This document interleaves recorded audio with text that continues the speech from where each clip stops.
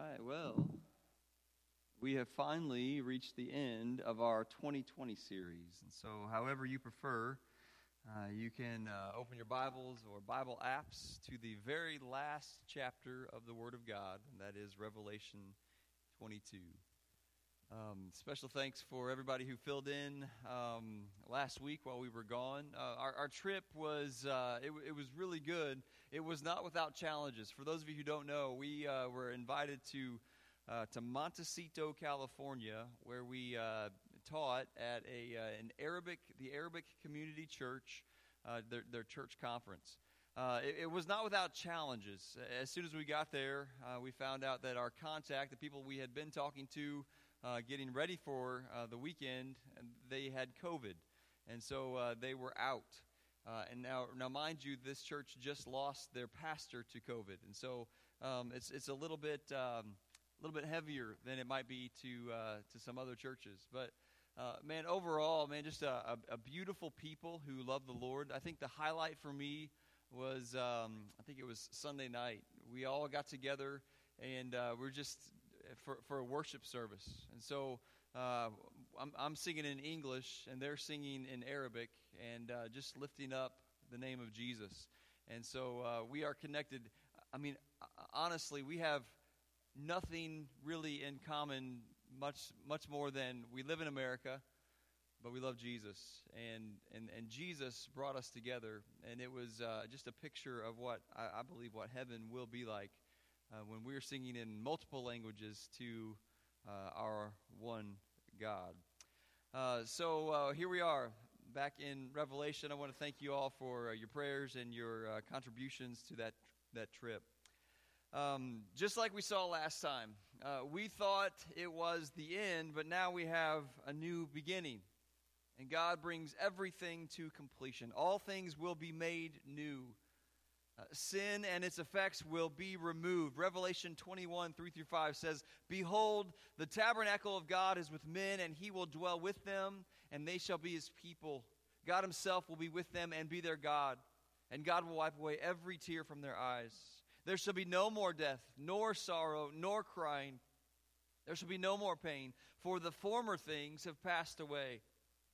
And then he who sat on the throne said, "Behold, I make all things new." Chapter 21 speaks of a new heaven and a new earth and a new Jerusalem. We were reminded once again that we will overcome by the blood of the Lamb and the word of our testimony. And those who do will finally experience what has been waited for by God's people ever since the beginning of time. Revelation 22:1, "He showed me a pure river of the water of life, clear as crystal, proceeding from the throne of God and the Lamb." Most of us have probably traveled to a city built on a river.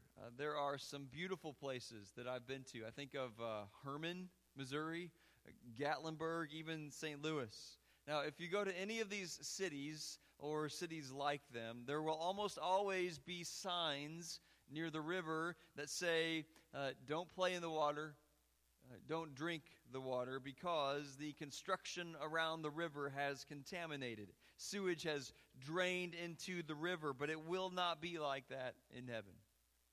Notice this river is pure, a word that means unstained with guilt of anything. It is spotless. It is blameless. See, when the source is pure, the river is pure. And you cannot find anything more pure than this source. It is the throne of God and the Lamb. Now, sometimes in the Word of God, water represents the Holy Spirit. So whether this is an actual river or it's symbolic, either way, this river is pure. Verse 2, "In the middle of its streets on either side of the river was the tree of life, which bore 12 fruits, each tree yielding its fruit every month. The leaves of the tree were for the healing of the nations."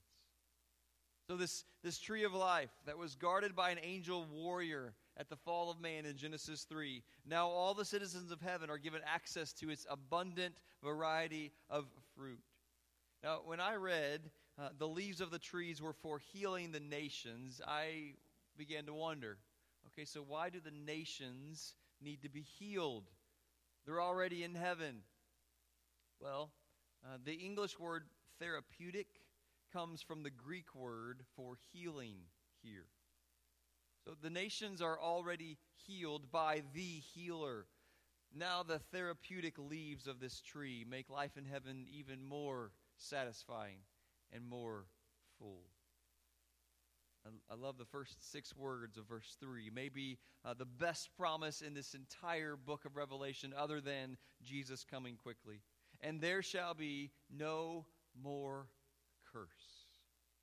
But the throne of God and of the Lamb shall be in it, and his servants shall serve him. They shall see his face, and his name shall be on their foreheads.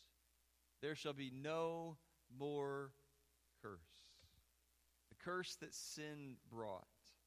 The curse that is the source of every frustration, every sickness, every lack of resource, every disappointment, every thorn, every death. The same curse. It will be no more. And I don't know about you, but I look forward to the day when the curse will be no more. In fact, I'd be okay if the curse was removed right now. But let us not forget, the curse was all part of God's plan. We know and love Romans 8:28. All things work together for the good of those who love God and are called according to his purposes. But in context, Romans 8 is speaking of the curse. Look at verse 18. For I consider that these sufferings are a result of the curse. The sufferings of this present time are not worthy to be compared with the glory which shall be revealed in us. For the earnest expectation of creation eagerly awaits for the revealing of the sons of God. For the creation was subjected to futility. In other words, creation was cursed, not willingly, but because of him who subjected it in, what's the next word?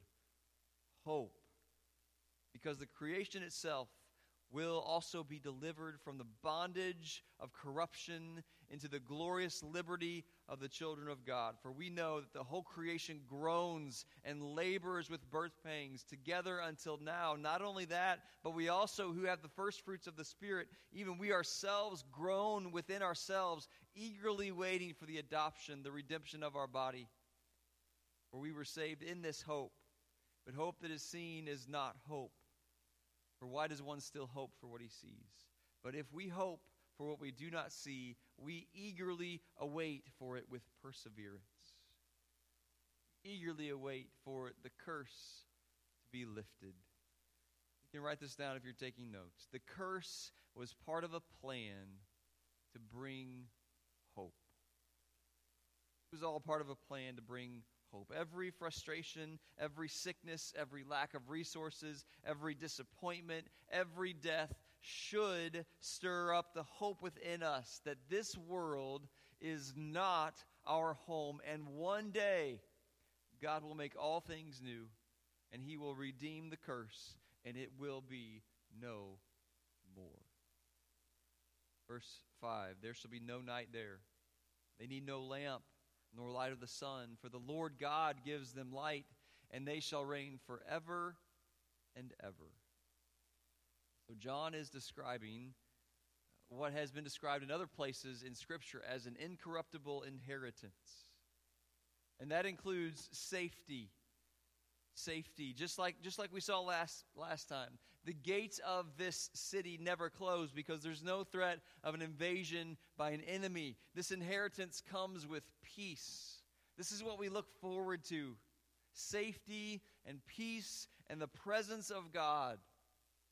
The former things are passed away. No more struggle, no more pain, no more sickness, no more tears, no more death, no more disappointment. It will be all good all the time. And this is the hope of heaven.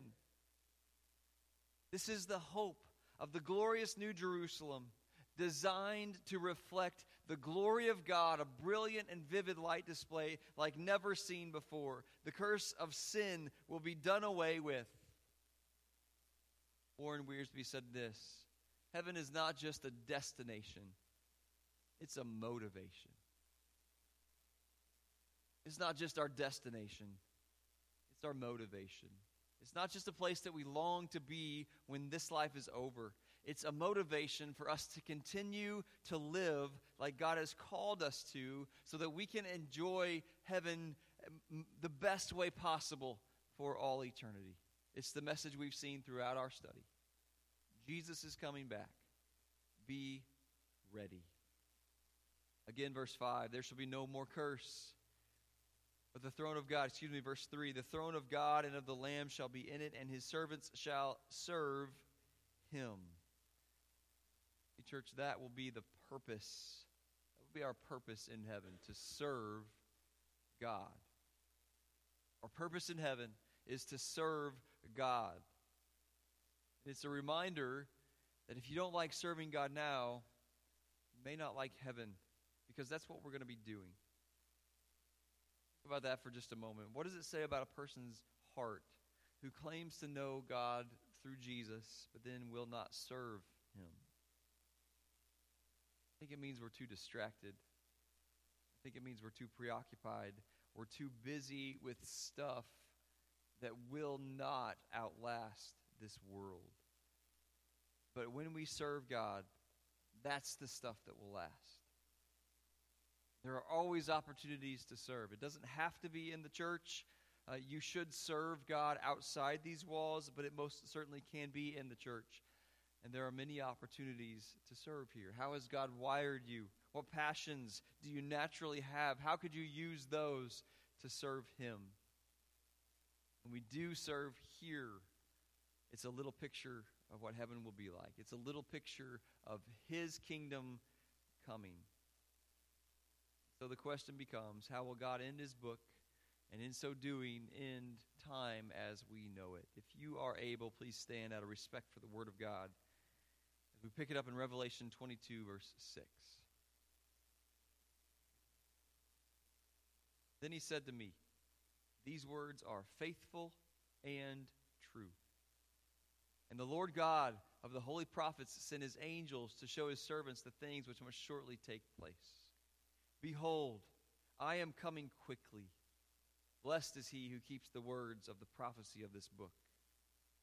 Now I, John, saw and heard these things. And when I heard and saw, I fell down to worship before the feet of the angel who showed me these things. And then he said to me, see that you do not do that, for I am your fellow servant, and of your brethren the prophets, and those who keep the words of this book. Worship God. And he said to me, do not seal the words of the prophecy of this book, for the time is at hand. He who is unjust, let him be unjust still. He who is filthy, let him be filthy still. He who is righteous, let him be righteous still. He who is holy, let him be holy still. Lord, bless the reading of his word. Thank you. You can have a seat. So a couple of things that I would like to highlight in this section of Scripture here. The first one is God's word. It's God's word. Number one on your outline. Now, we recognize the Bible as God's word. There in verse 6, it's described as faithful. It means that it can be relied on. And then it's described as true, which is defined as opposite of what is imperfect, defective, or uncertain. And so this applies to the book of Revelation, but it also the entire Word of God from one cover to the next. We will see in verses 18 and following, it's not one or the other, it's both and. In other words, we cannot apply this truth, the label of faithful and true, to just parts of the Word of God. We can't just take parts of God's Word that we like and forget the rest. It is a package deal.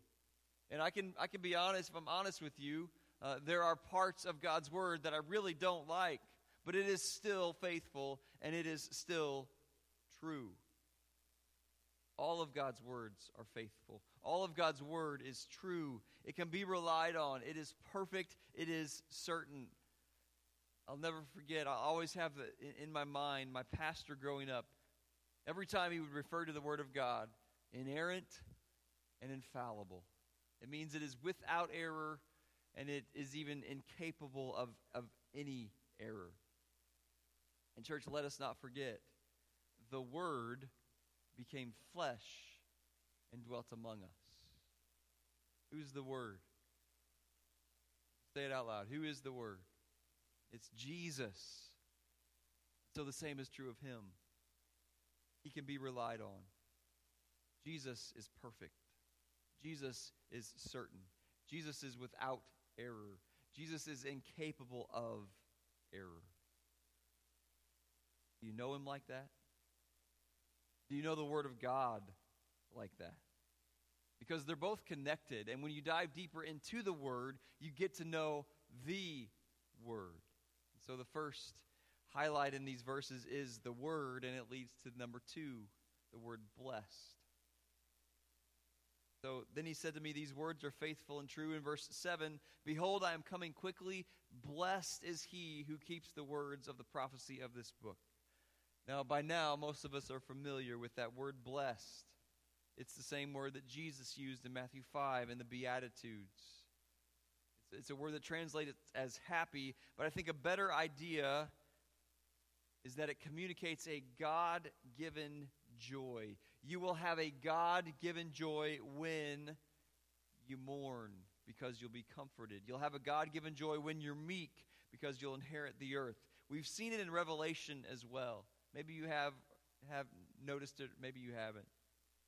Verse 1, chapter 3, Jesus said, blessed is he who reads and those who hear the words of this prophecy and keep those things which are written in it, for the time is near. Remember, it's the only book that comes with a specific promise of blessing when read. And so now in Revelation 22:7, blessed is he who keeps the word of the prophecy of this book. And so you can write this down. When you read it, you'll be blessed. When you keep it, you'll be blessed. Now consider how anti-cultural these instructions are today. Read the Word of God. Keep the Word of God. To the world in which we live, it's completely upside down, just like the Beatitudes are in the Sermon on the Mount. Notice there are 5 more in Revelation, so-called Beatitudes, and each one is countercultural. Revelation 14:13, blessed are the dead who die in the Lord from now on. See, the world puts zero value on being in Christ. But God's faithful and true word says that we will have God-given joy when we die in Christ. And so we're blessed when we are in Christ. Revelation 16:15, behold, I am coming as a thief. Blessed is he who watches and keeps his garments, lest he walk naked and they see his shame. It's a call for us to not be caught off guard the day Jesus returns. I think we will all agree there are going to be a lot of people caught off guard when God says it's time. So the promise is we'll have God-given joy when we are ready. We'll be blessed when we're ready. Revelation 19:9, blessed are those who are called to the marriage supper of the Lamb. Remember, that's the 1,000-year celebration after the wedding. Most of our world places absolutely no value in it, but God's word says it will be a time of great joy and great celebration. Revelation 26, blessed and holy is he who has a part in the first resurrection. Over such the second death has no power. This resurrection is for those who have died in Christ. And we'll see one more promise of blessing later on in chapter 22. Now, what an encouragement this would have been for the original readers. And what an encouragement it should be for you and I. The promise of God-given joy that comes through his word and his ways for those who are ready for his coming. The foundational truth that we've seen throughout our study, Jesus is coming back. Now we see it's to make all things new. Are you ready for his return? We become ready by living holy lives, separate from the world. And that's when we're blessed by God and given a joy from him that supersedes all our circumstances. We get to verse 12. It's as if John just hands the pen over to Jesus, and he begins the narration. He says the second time, verse 12, behold, I am coming quickly. My reward is with me to give to everyone according to his work. I am the Alpha and the Omega, the beginning and the end, the first and the last. This is about the third time we've seen this name of Jesus, Alpha and Omega, the first and last letters of the Greek alphabet. It means Jesus is sufficient, and in saying them, Jesus is identifying himself as God. And at this point, there will be no questioning that. But it means that Jesus has the resources to do what he says and to reward everyone according to their work. We can be sure that he will do what he says he will do. 1 Corinthians 3, it speaks of building on the foundation of Jesus and the reward that will follow. Notice what verse 12 says. Now, if anyone builds on this foundation with gold, silver, precious stones, wood, hay, straw, each one's work will become clear, for the day will declare it, because it will be revealed by fire, and the fire will test each one's work of what sort it is. If anyone's work, which he has built on, endures, he will receive a reward. If anyone's work is burned, he will suffer loss, but he himself will be saved, yet so as through fire. Okay, so Paul's talking about what's happening here in Revelation. Gold, silver, and precious stones, they will make it through a fire, but wood, hay, and straw will not. So he's writing about Jesus testing our works by fire. Some of the things we've done on this earth, when passed through fire, it will be like wood, hay, and straw. It'll be burned up. But some will be like gold, silver, and precious stones, and those will be rewarded. I wonder how much of what we spend our time on Jesus will see as wood, hay, and straw. All the work we do to try to get more money so we can buy more stuff and live more comfortably, it's not going to survive the test of fire from Jesus. It's not going to earn those rewards that Jesus is sufficient to give. So let this be a motivation to work for God's glory, to serve him both inside and outside the church. Then we can look forward to the reward. That's the next blank on your outline. When we serve God, we can look forward to the reward. In verse 14, we see that word blessed again. Blessed are those who do his commands, that they may have the right to the tree of life and may enter through the gates into the city. So notice your outline there. We highlighted God's word. It's promised to bless when we read it, when we keep it, when we die in Christ, when we live ready. Now we see we're blessed when we obey it. We're blessed when we obey it. Verse 15, outside are dogs. That's a metaphor for a man of impure thoughts.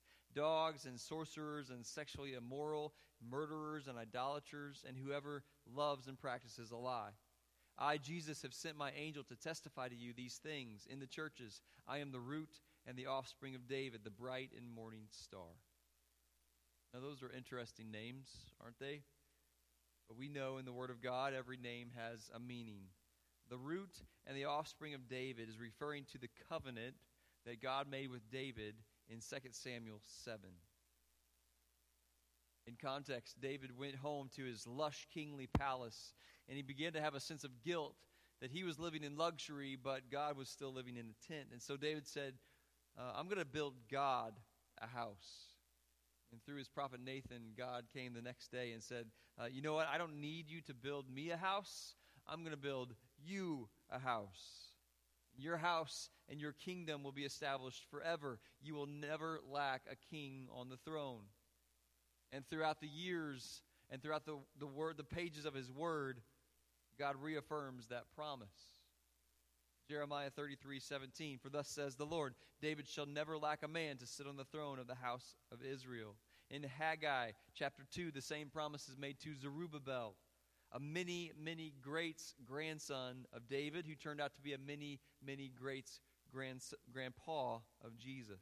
All that to say, when Jesus says he is the root and offspring of David, it tells us that God keeps his promises. You can write that down. God keeps his promises. He does what he says he will do. Hebrews 1:3, it calls Jesus the brightness of the glory of God. Notice he was called the bright and morning star there in verse 16. 2 Corinthians 4:6, for it is the God who commanded light to shine out of darkness, who has shown in our hearts to give the light of the knowledge of the glory of God in the face of Jesus Christ. Throughout the Word of God, light and Jesus are synonymous. And so when Jesus calls himself the bright and morning star, he is telling us, hey, listen, it's me. I am Jesus, the same Jesus of the Gospels, the same Jesus hated by the Pharisees, the same Jesus nailed to the cross and buried in a borrowed tomb, the same Jesus who was raised from the dead, and now I will reign over all.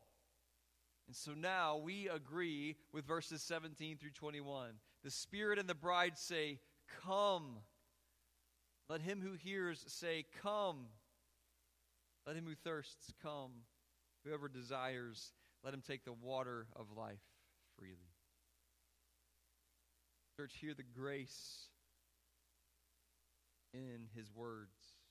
He mercifully invites all who will listen to come.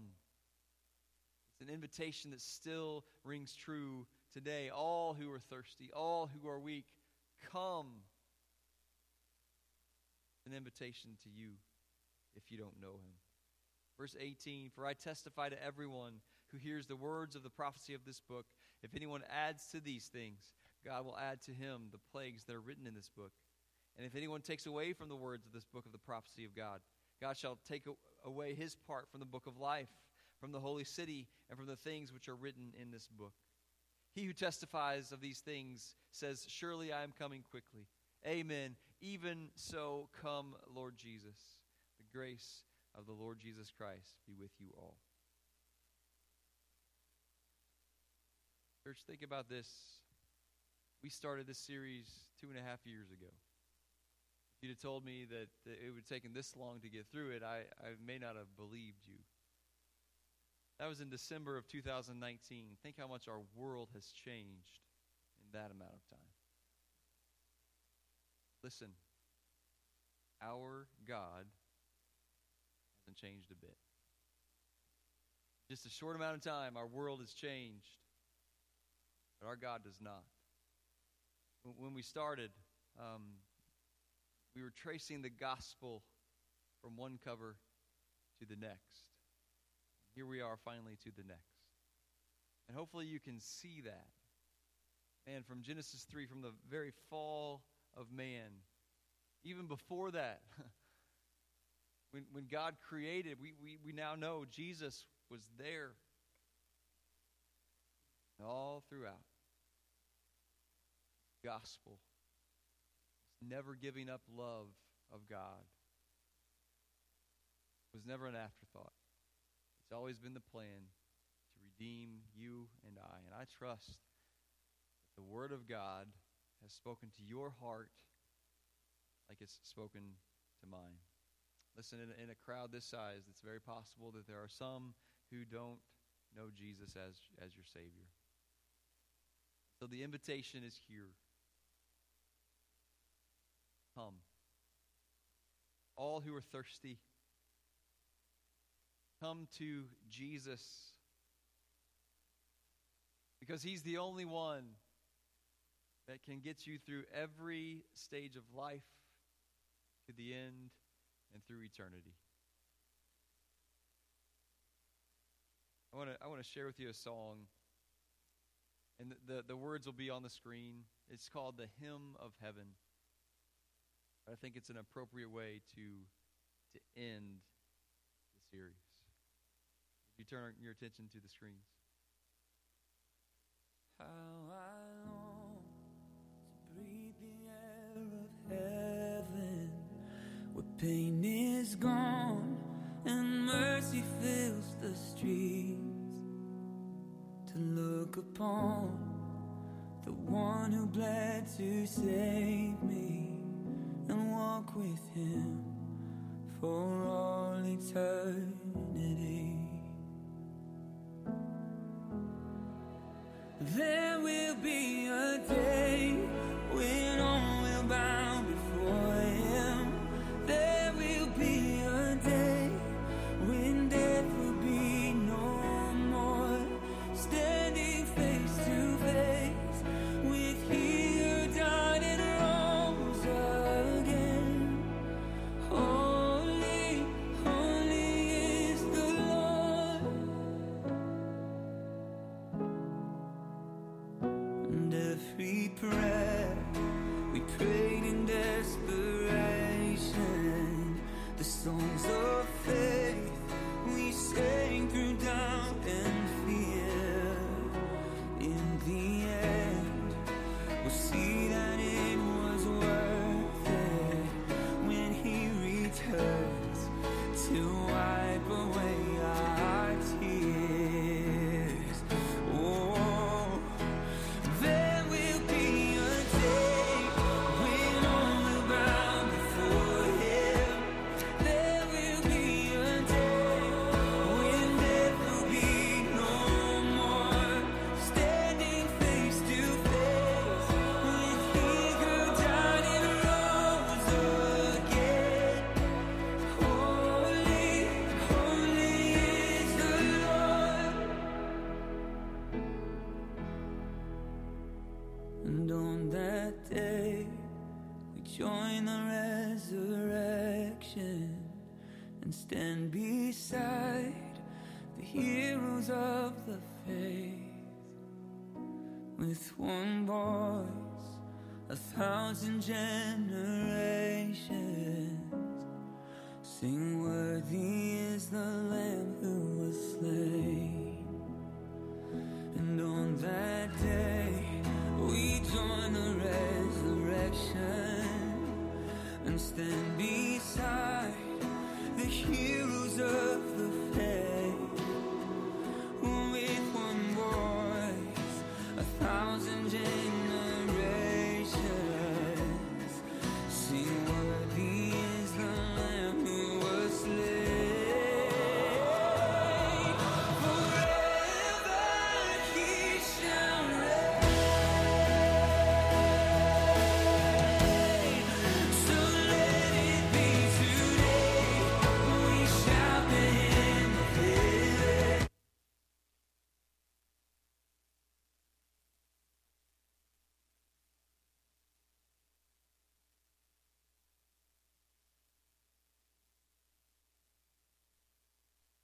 With angels in the saints, we raise a mighty roar. Glory to our God, who gave us life beyond the grave. Holy, holy is the Lord. So let it be today. We shout the hymn of heaven with angels in the saints. We raise a mighty roar. Glory to our God, who gave us life beyond the grave. Holy, holy is the Lord. Holy, holy is the Lord. Holy, holy is the Lord.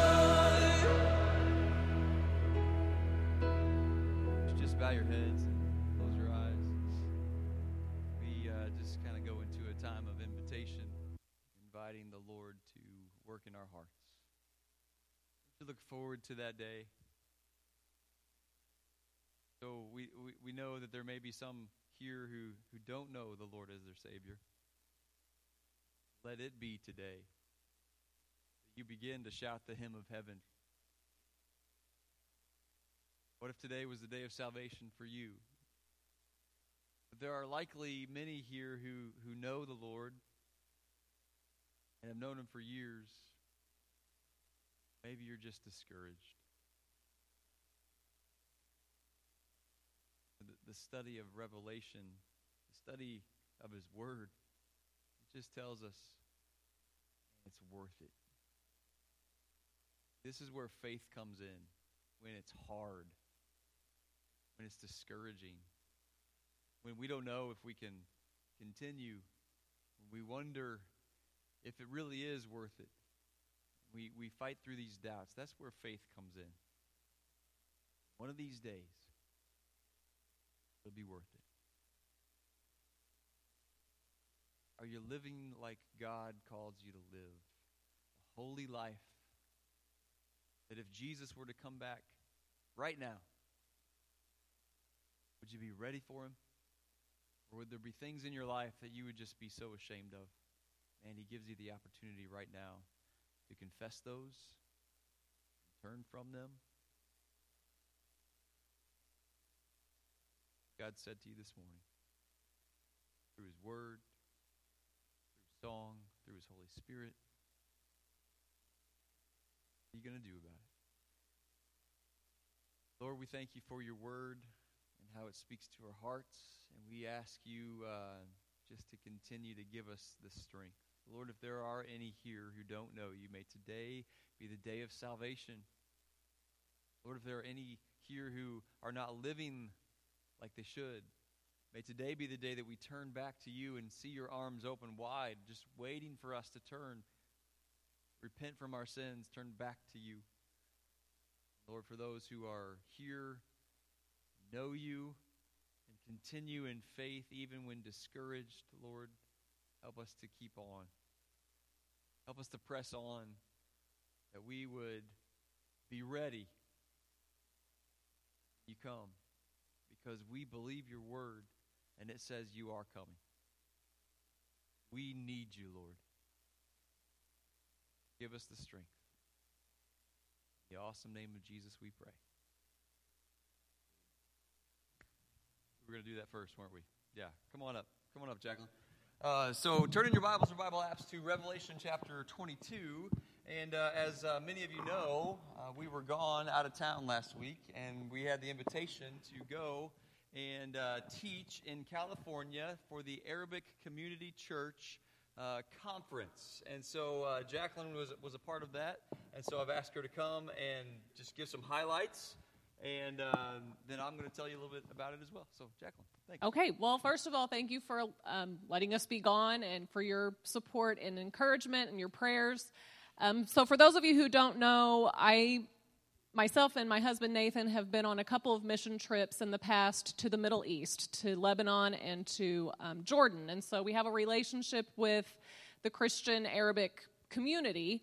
And so that's kind of where we kind of fell into all of this, sort of. But the things that you might be interested to know. So the conference is an annual conference that they have every year. They've been having it, I believe, 20 plus years. And so there were about 100 or so participants, which is less than normal because their church lost their pastor back in October to COVID.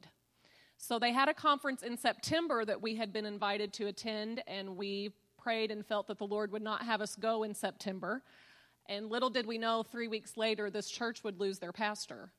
And so they have had a very, very difficult season the last few months. And so what we understood our mission to be was to go and to really encourage this church and try to build them up. And so that's what, by the power of the Spirit, that's what we attempted to do. And I'm telling you, it was hard. It was a very, very hard mission to be on when people are grieving and you're going in to teach them and build them up. But it was hard for that reason, and it was also hard because they are Middle Eastern. There were families, there was family units. The family is very important in the Arabic culture. And so we were speaking to people from Lebanon, Jordan, Syria, Iran, Iraq, and Armenia. All of these families were originally from one of those countries. And so I was curious to see how you mesh an Arabic Middle Eastern culture with a Californian culture, because California is its own thing. And so when you put those two together, it was a very interesting vibe, and it was a challenge for us. But what we were able to do during the conference, and it was a full schedule. These people are so committed to the Lord and to their faith. They started at 7 in the morning with prayer, and they ended as late as they could stay up. Yeah. And the second night, they were having do you remember that word? A sarah? Yeah, okay. A sarah, we don't know. And it was like a testimony service and worship, and it was about 10:30, and the leader got up, and he was speaking in Arabic, and we're always like, what are they saying? What are they saying? We spend a lot of time saying that. What are they saying? What are they saying? And they were asking if they wanted to keep going, and they were all like cheering, and they were so excited to be there, and we were like, I think we get to go to bed now. And they were like, what are they saying? And they're like, they want to keep going. And we were like, oh, good, okay. And they just, what he has done for them is not lost on them. They worship fully. They grieve fully. They support one another fully, and it was just a blessing to be with them. One of the highlights for me personally, was that night. By then they had realized that Jessica can sing, that Jim was leading worship with the youth. We were with the youth and with the women. I got to do a couple sessions with the women through an interpreter, and they had asked Jessica and Jim to lead worship. And about, I guess, the third song that they did, Jim had one of their worship leaders come up, and she sang in Arabic the same song that he was singing in English, and it was just such a powerful moment. It was just incredible to worship the same God, the same Christ, through the same song in different languages. The kingdom of God is so big, and the Spirit of God is so powerful. It was just it was a highlight for me, and I'm so glad that they got to experience that. It was amazing. The thing that I'm taking away, there are many, many things as I was thinking about this morning, that personally I'm taking away from this and that God is working out in me, is the cultural part. Jessica and I especially were able to minister to the young women. And there were several there, but there were 3 there. One is getting ready, so she was just going to Yale in the fall. So she was a lot smarter than me. So that's always hard to minister to people who are smarter than you. And these other girls, they were just so intelligent, but they opened up to us about the Arabic culture and how they have never felt comfortable asking questions, especially as women, as girls in their culture. They've never been able to really ask questions, to really be involved in ministry in their churches. And so they just asked us question after hard questions. And they began to share with us how the culture of their church is impacting their faith. And the truth is, they don't see their own culture. So the Arabic people don't realize how much of their culture is affecting their Christianity. And what I want to propose to us, to myself, is that question: how much of our Western American easy, casual church culture, how much of that is impacting our Christianity, and not in a good way? Is our faith, are the things that we do as a congregation, as a church, as families, are they truly rooted in Scripture, in the kingdom work of God? Or are we being influenced by what we know, by what's familiar, because we were blessed to be born in this country? And I'm really wrestling with that, and that's my takeaway, because it's a blind spot. We don't see it. It's easy to see looking at somebody else. It's hard to see looking at ourselves. And so that's my challenge to us as a church, but there were so many stories we could tell. They love to share their stories and what God has done for them, the way He pulled them out of some really crazy situations and planted them in the United States, but we'll save that for another day. But thank you so much for your prayers, and I would encourage you to just, if you're curious, talk to Jessica, myself, Nathan, Jim, and we'd be happy to share with you.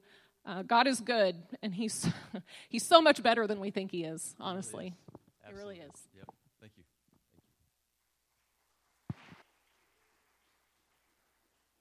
Well, we do appreciate your prayers and your support. Appreciate TJ filling in last week and Kevin, and it's just very nice when I don't have to worry about things back home, and I can continue to do what God is asking me to do. So I hope to present some of the teaching that we took with us starting next week. So. Give you an idea, we were looking at the church. She may have said that already, but man, why is it important? Why does it matter that we're here? I mean, more than any other organization, why is this one so important? Why has God chosen this to play such a role in His kingdom work? And so that's where we're going after we complete today. Hopefully, if the Lord will allow us to. So Revelation 22, we have finally made it to the very last book of the last chapter in God's Word. So last time we were here 2 weeks ago, just when we thought it was the end, we see a new beginning as God brings everything to completion, and all things will be made new. Sin and its effects will be removed. Revelation 21, 3 through 5. Behold, the tabernacle of God is with men, and He will dwell with them, and they shall be His people. God Himself will be with them and be their God. And God will wipe away every tear from their eyes. There shall be no more death, nor sorrow, nor crying. There shall be no more pain, for the former things have passed away. And then He who sat on the throne said, Behold, I make all things new. You might recall chapter 21, it speaks of a new heaven, a new earth, a new Jerusalem. We were reminded once again that we overcome by the blood of the Lamb and the word of our testimony. And those who do will finally experience what God's people have been waiting for since the beginning of time. Revelation 22:1, we read it last time, but this is where we start today. He showed me a pure river of water of life, clear as crystal, proceeding from the throne of God and of the Lamb. Now, most of us have probably been to a city that has been built on a river. I think there are beautiful cities that I've been to. I think of Herman, Missouri, Gatlinburg, even St. Louis. They're all built on rivers. And if you go there and you go down to the river, you will almost inevitably see a sign at some point that says, don't play in the water and don't drink the water, because all the construction around the river has made it impure. Sewage has seeped in, and it really is nasty. But when we get to heaven, it will not be like that.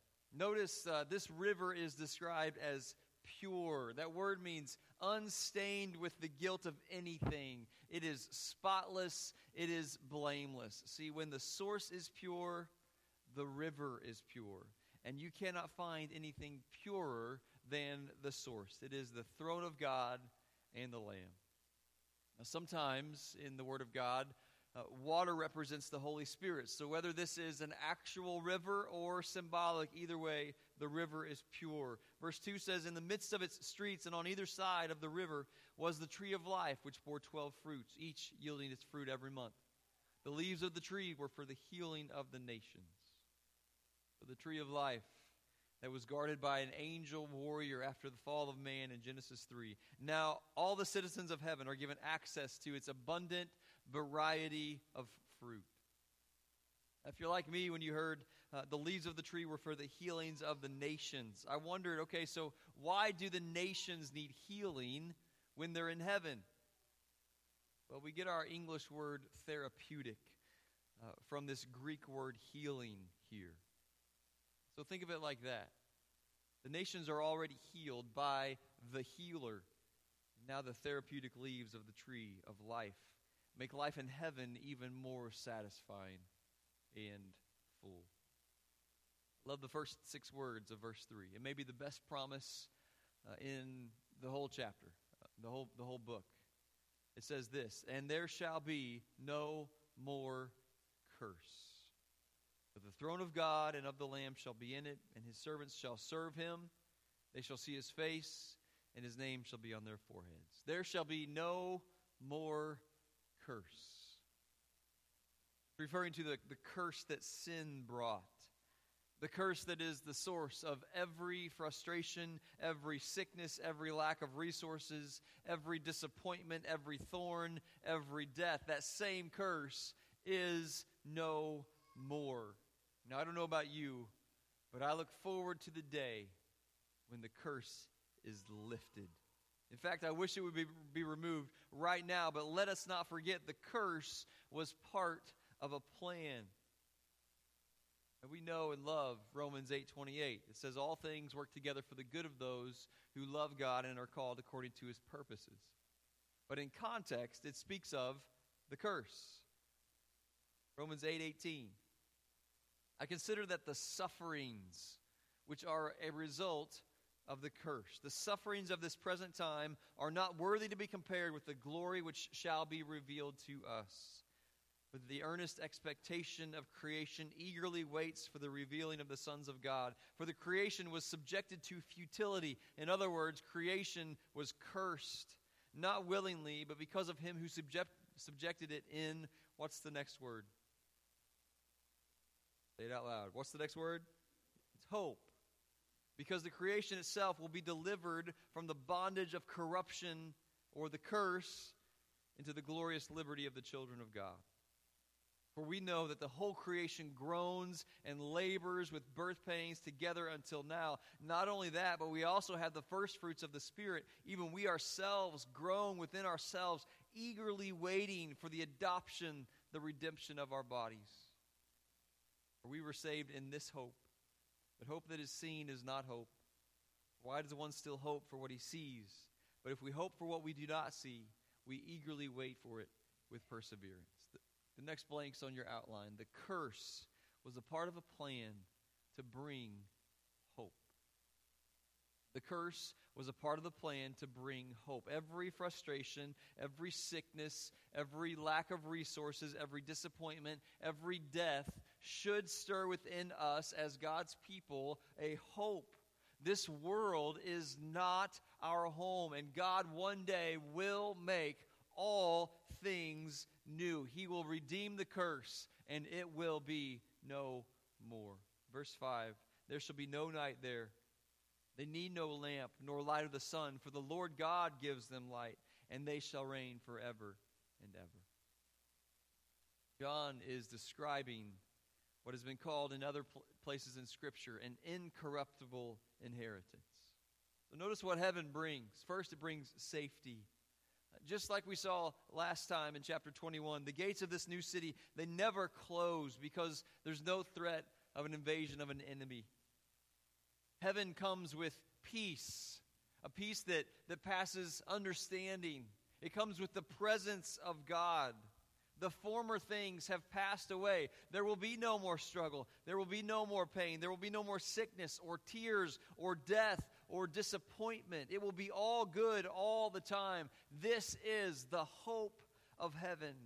This is the hope of the glorious New Jerusalem, designed and built to reflect the glory of God in a brilliant and vivid light display like never seen before.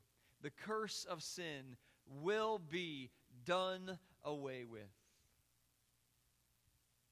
Warren Wiersbe said this: heaven is not just a destination, it's a motivation.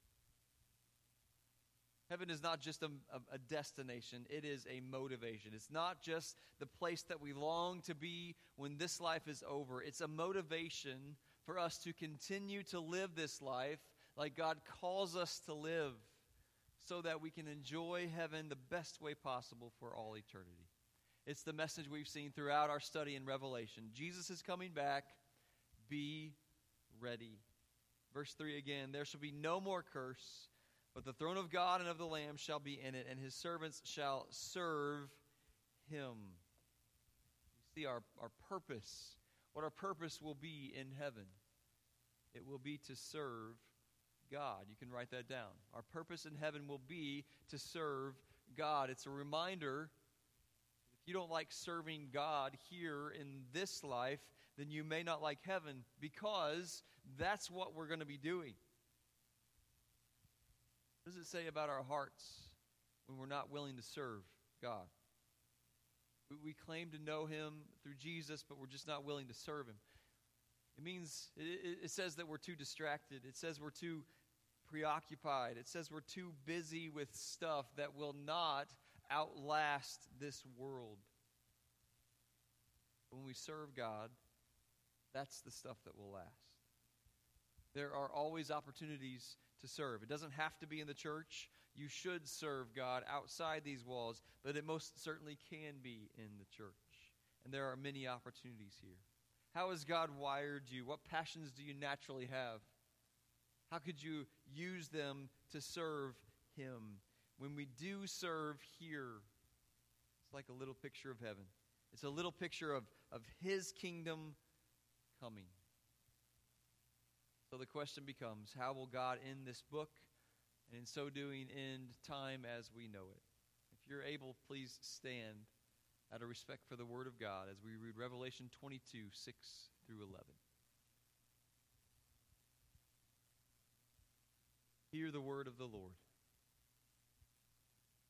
Then He said to me, these words are faithful and true.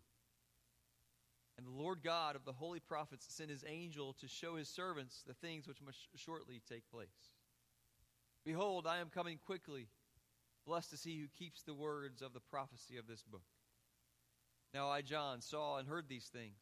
And when I heard and saw, I fell down to worship before the feet of the angel who showed me these things. And then he said to me, see that you do not do that, for I am your fellow servant and your brethren the prophets, and of your brethren the prophets, and those who keep the words of this book. Worship God. And he said to me, do not seal the words of the prophecy of this book, for the time is at hand. He who is unjust, let him be unjust still. He who is filthy, let him be filthy still. He who is righteous, let him be righteous still. He who is holy, let him be holy still. May the Lord bless the reading of His word. Thank you. You can have a seat. There are just a couple of things that I'd like to highlight in this passage, this section of Scripture. And the first is, number one on your outline, it's the Word of God. The Word of God, God's Word. Now, we recognize all the Bible as God's Word. And there in verse 6, God's Word is described as faithful. And that word faithful means that it can be relied on. It's also described as true, which is defined as opposite of what is imperfect, defective, or uncertain. And so His Word is perfect and certain. This applies to the book of Revelation, but also to the entire book from one cover to the next.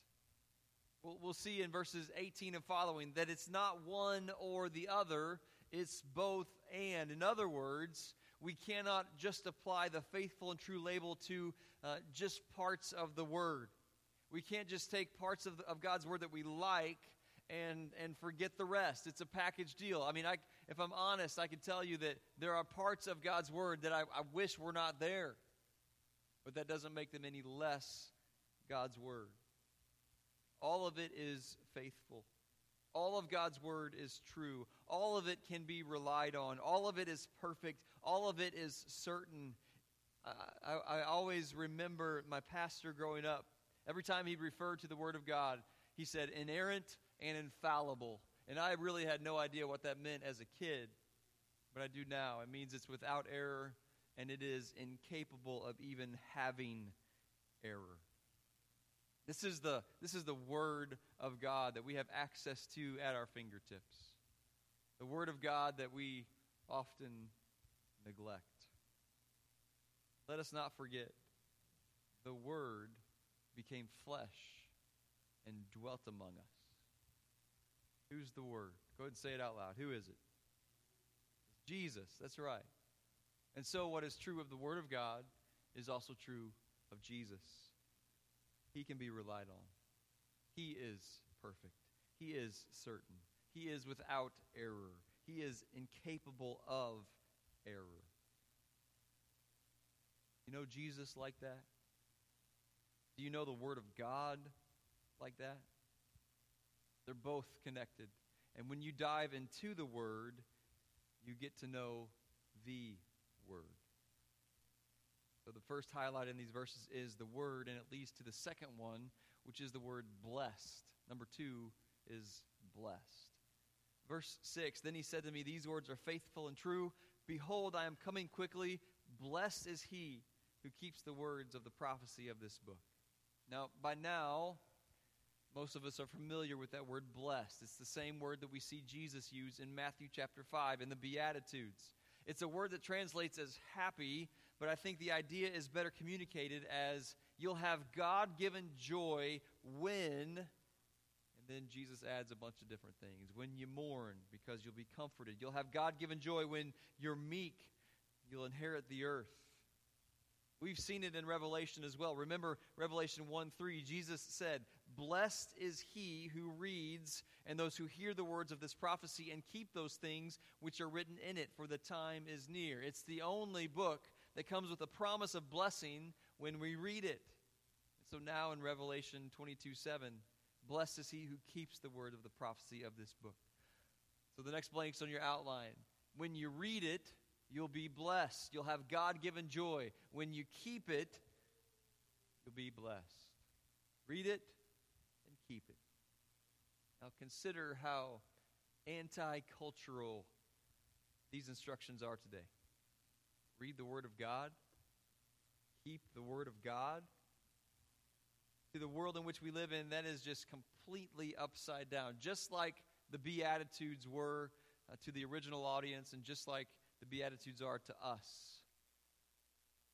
There are actually 5 more so-called Beatitudes in Revelation, and each one is countercultural. Follow along with me as I read. Revelation 14:13. Blessed are the dead who die in the Lord from now on.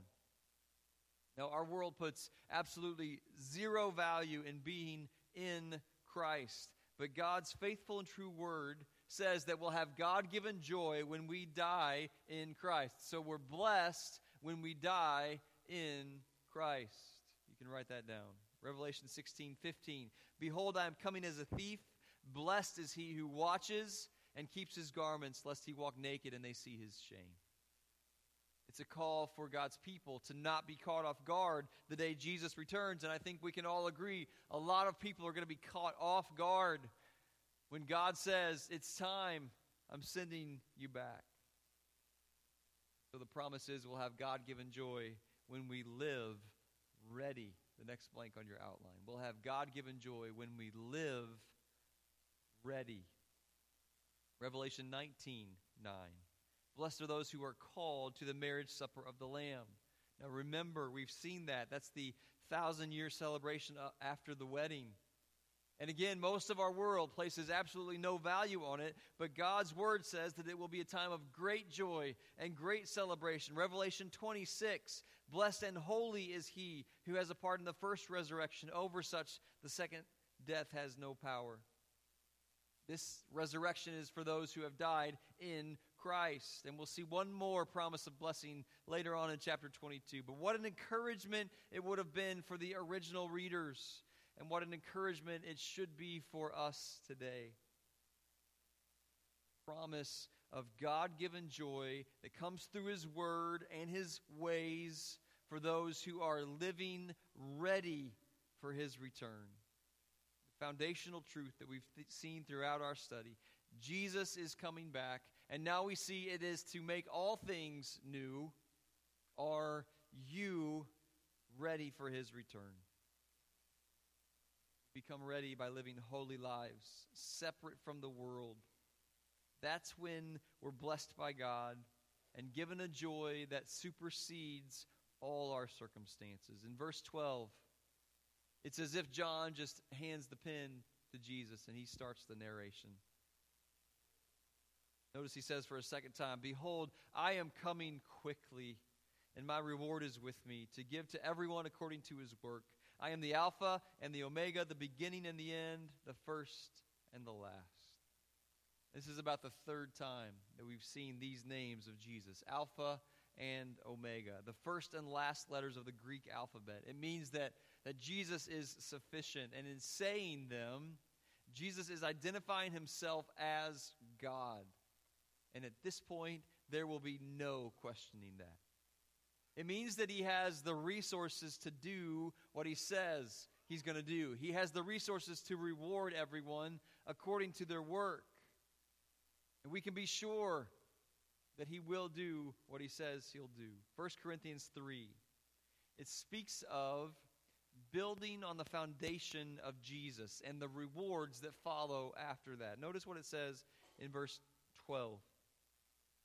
Now, if anyone builds on this foundation with gold, silver, precious stones, wood, hay, straw, each one's work will become clear. For the day will declare it. The day is the day Jesus comes back. Because it will be revealed by fire, and the fire will test each one's work of what sort it is. If anyone's work, which he has built on it, endures, he will receive a reward. If anyone's work is burned, he will suffer loss, but he himself will be saved, yet so as through fire. So what it's saying is, gold, silver, precious stones, they will make it through a test of fire, but wood, hay, and straw will not. And so the Apostle Paul here in 1 Corinthians was writing about what Jesus is talking about in Revelation 22. He is going to test our works by fire, and some, like wood, hay, and straw, will be burned up, while others, like gold, silver, and precious stones, will be rewarded. Church, I wonder how much of our time do we spend on things that Jesus will consider wood, hay, and straw. All the work that we do to get ahead, to make more money so we can live more comfortably, it's not going to survive the test of fire from Jesus. It's not going to earn those rewards that Jesus is sufficient to give. Thus we are doing each and everything every day for his glory and not our own. So let this be a motivation to do just that, to work for God's glory, to serve him both inside and outside the church. Then we can be looking forward to the reward. You can write that down.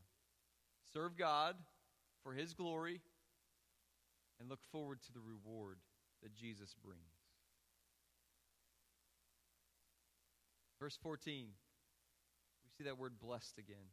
It's the last one of the Beatitudes in Revelation. Blessed are those who do his commandments, that they may have the right to the tree of life and may enter through the gates into the city. Okay, so if you're taking notes there, notice the outline. We highlighted God's word and its promise to bless when we read it, when we keep it.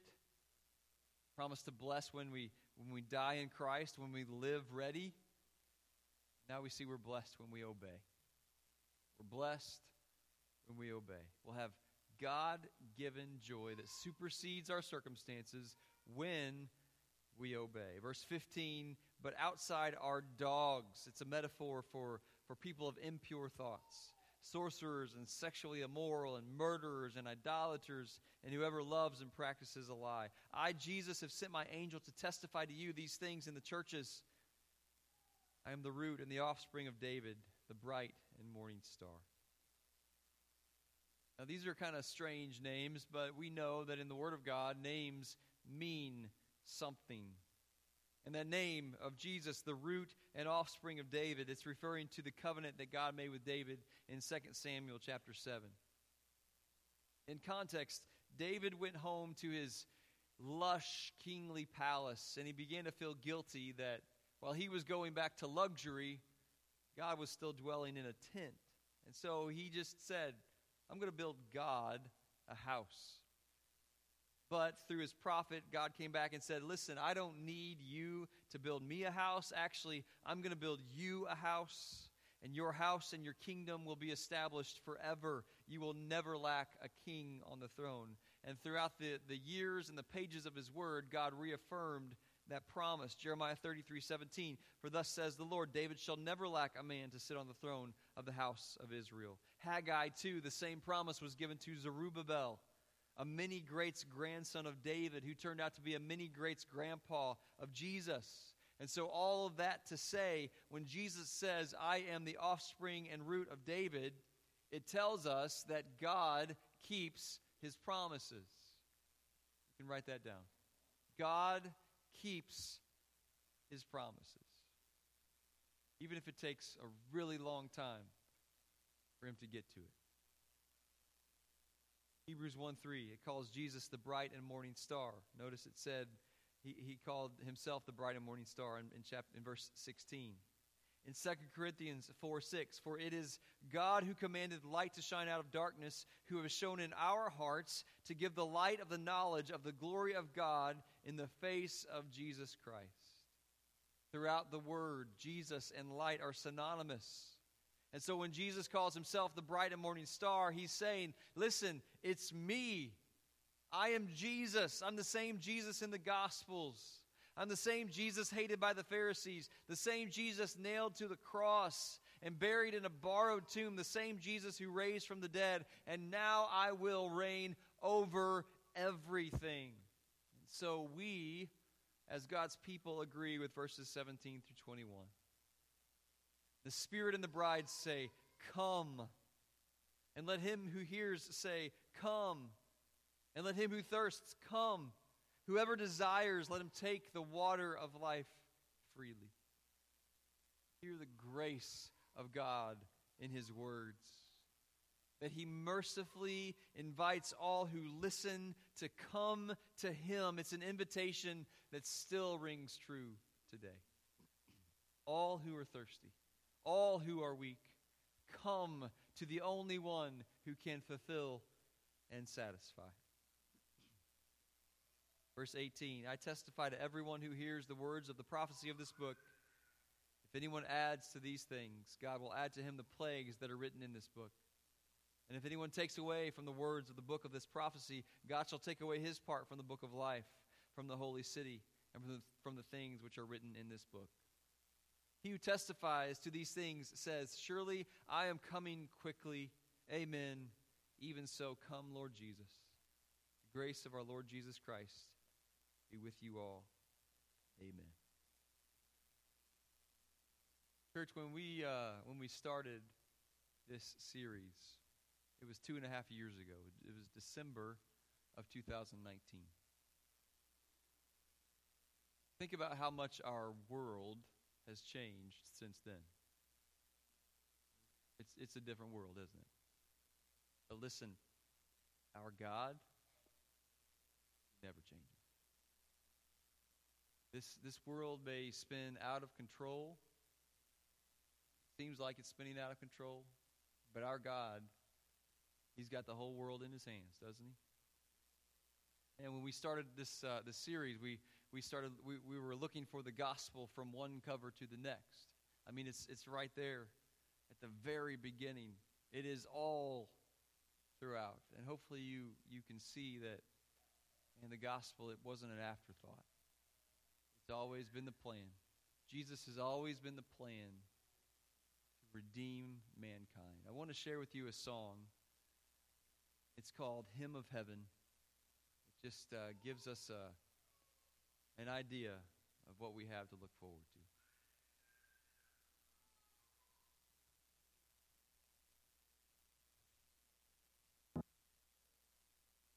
Of heaven, where pain is gone and mercy fills the streets, to look upon the one who bled to save me and walk with him for all eternity. There will be a day when all will bow before him. There will be a day when death will be no more, standing face to face with he who died and rose again. Holy, holy is the Lord.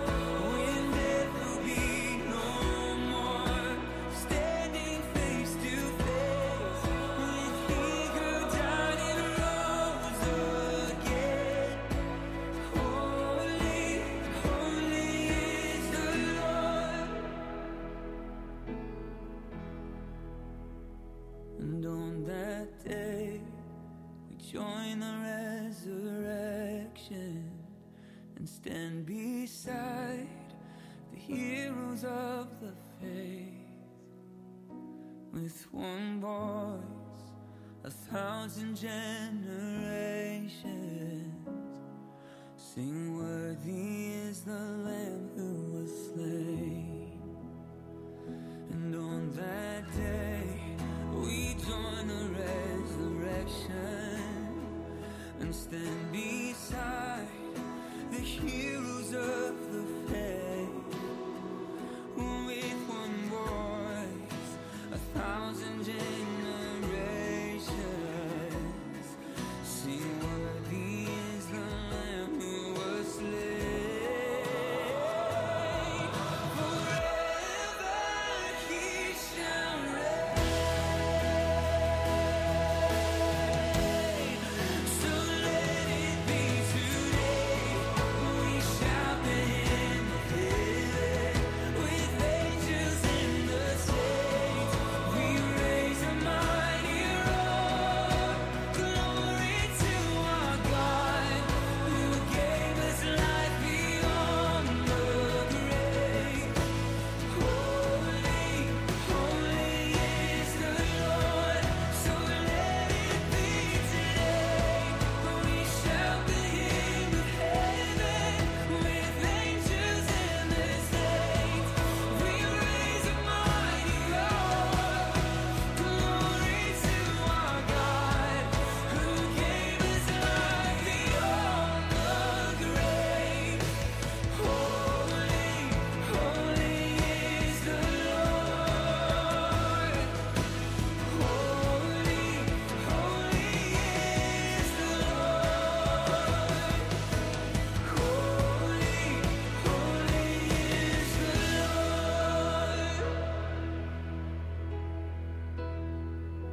You stand, bow your heads, close your eyes as we go into a time of invitation.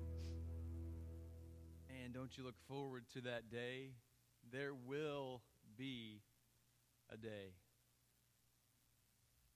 In a group this size, I know it's very probable that there are some who have not made that connection in their hearts with the Jesus that we worship and serve and lift up and speak of here today. And so may the day of salvation be today. Let it be today for you, that you cry out to Him and you ask Him to forgive you of your sins and you make Him the Lord of your life. Let it be today. But I also know that there are many here who have been living the life of faith for a long time. So be encouraged here today. We have hope. That's what our faith is based on. That one day, there will be a day that we will worship with the saints, and forever He shall reign. Let that motivate us to live the life that God has called us to. Even through the doubts, even through the disappointments, let us stand on the firm foundation of the gospel of Jesus that unites cultures throughout time. Let us continue to live the life of faith. Lord, we invite you to come. And I lift up all those who are here, who may be watching. Lord, that you would give us the strength we need to live the life of faith. Lord, that if you would return this moment, that there would be nothing in our lives, that we would be ashamed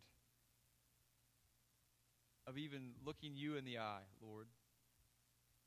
That we would confess, that we would live in your freedom, live to tell others about what you've done in our lives. God, we thank you for this church. We thank you for your word. We thank you for the gospel, that it was not ever an afterthought, but from one cover to the next, there's the story of Jesus. Let us live the story of Jesus. It's in his awesome name that we pray. Amen.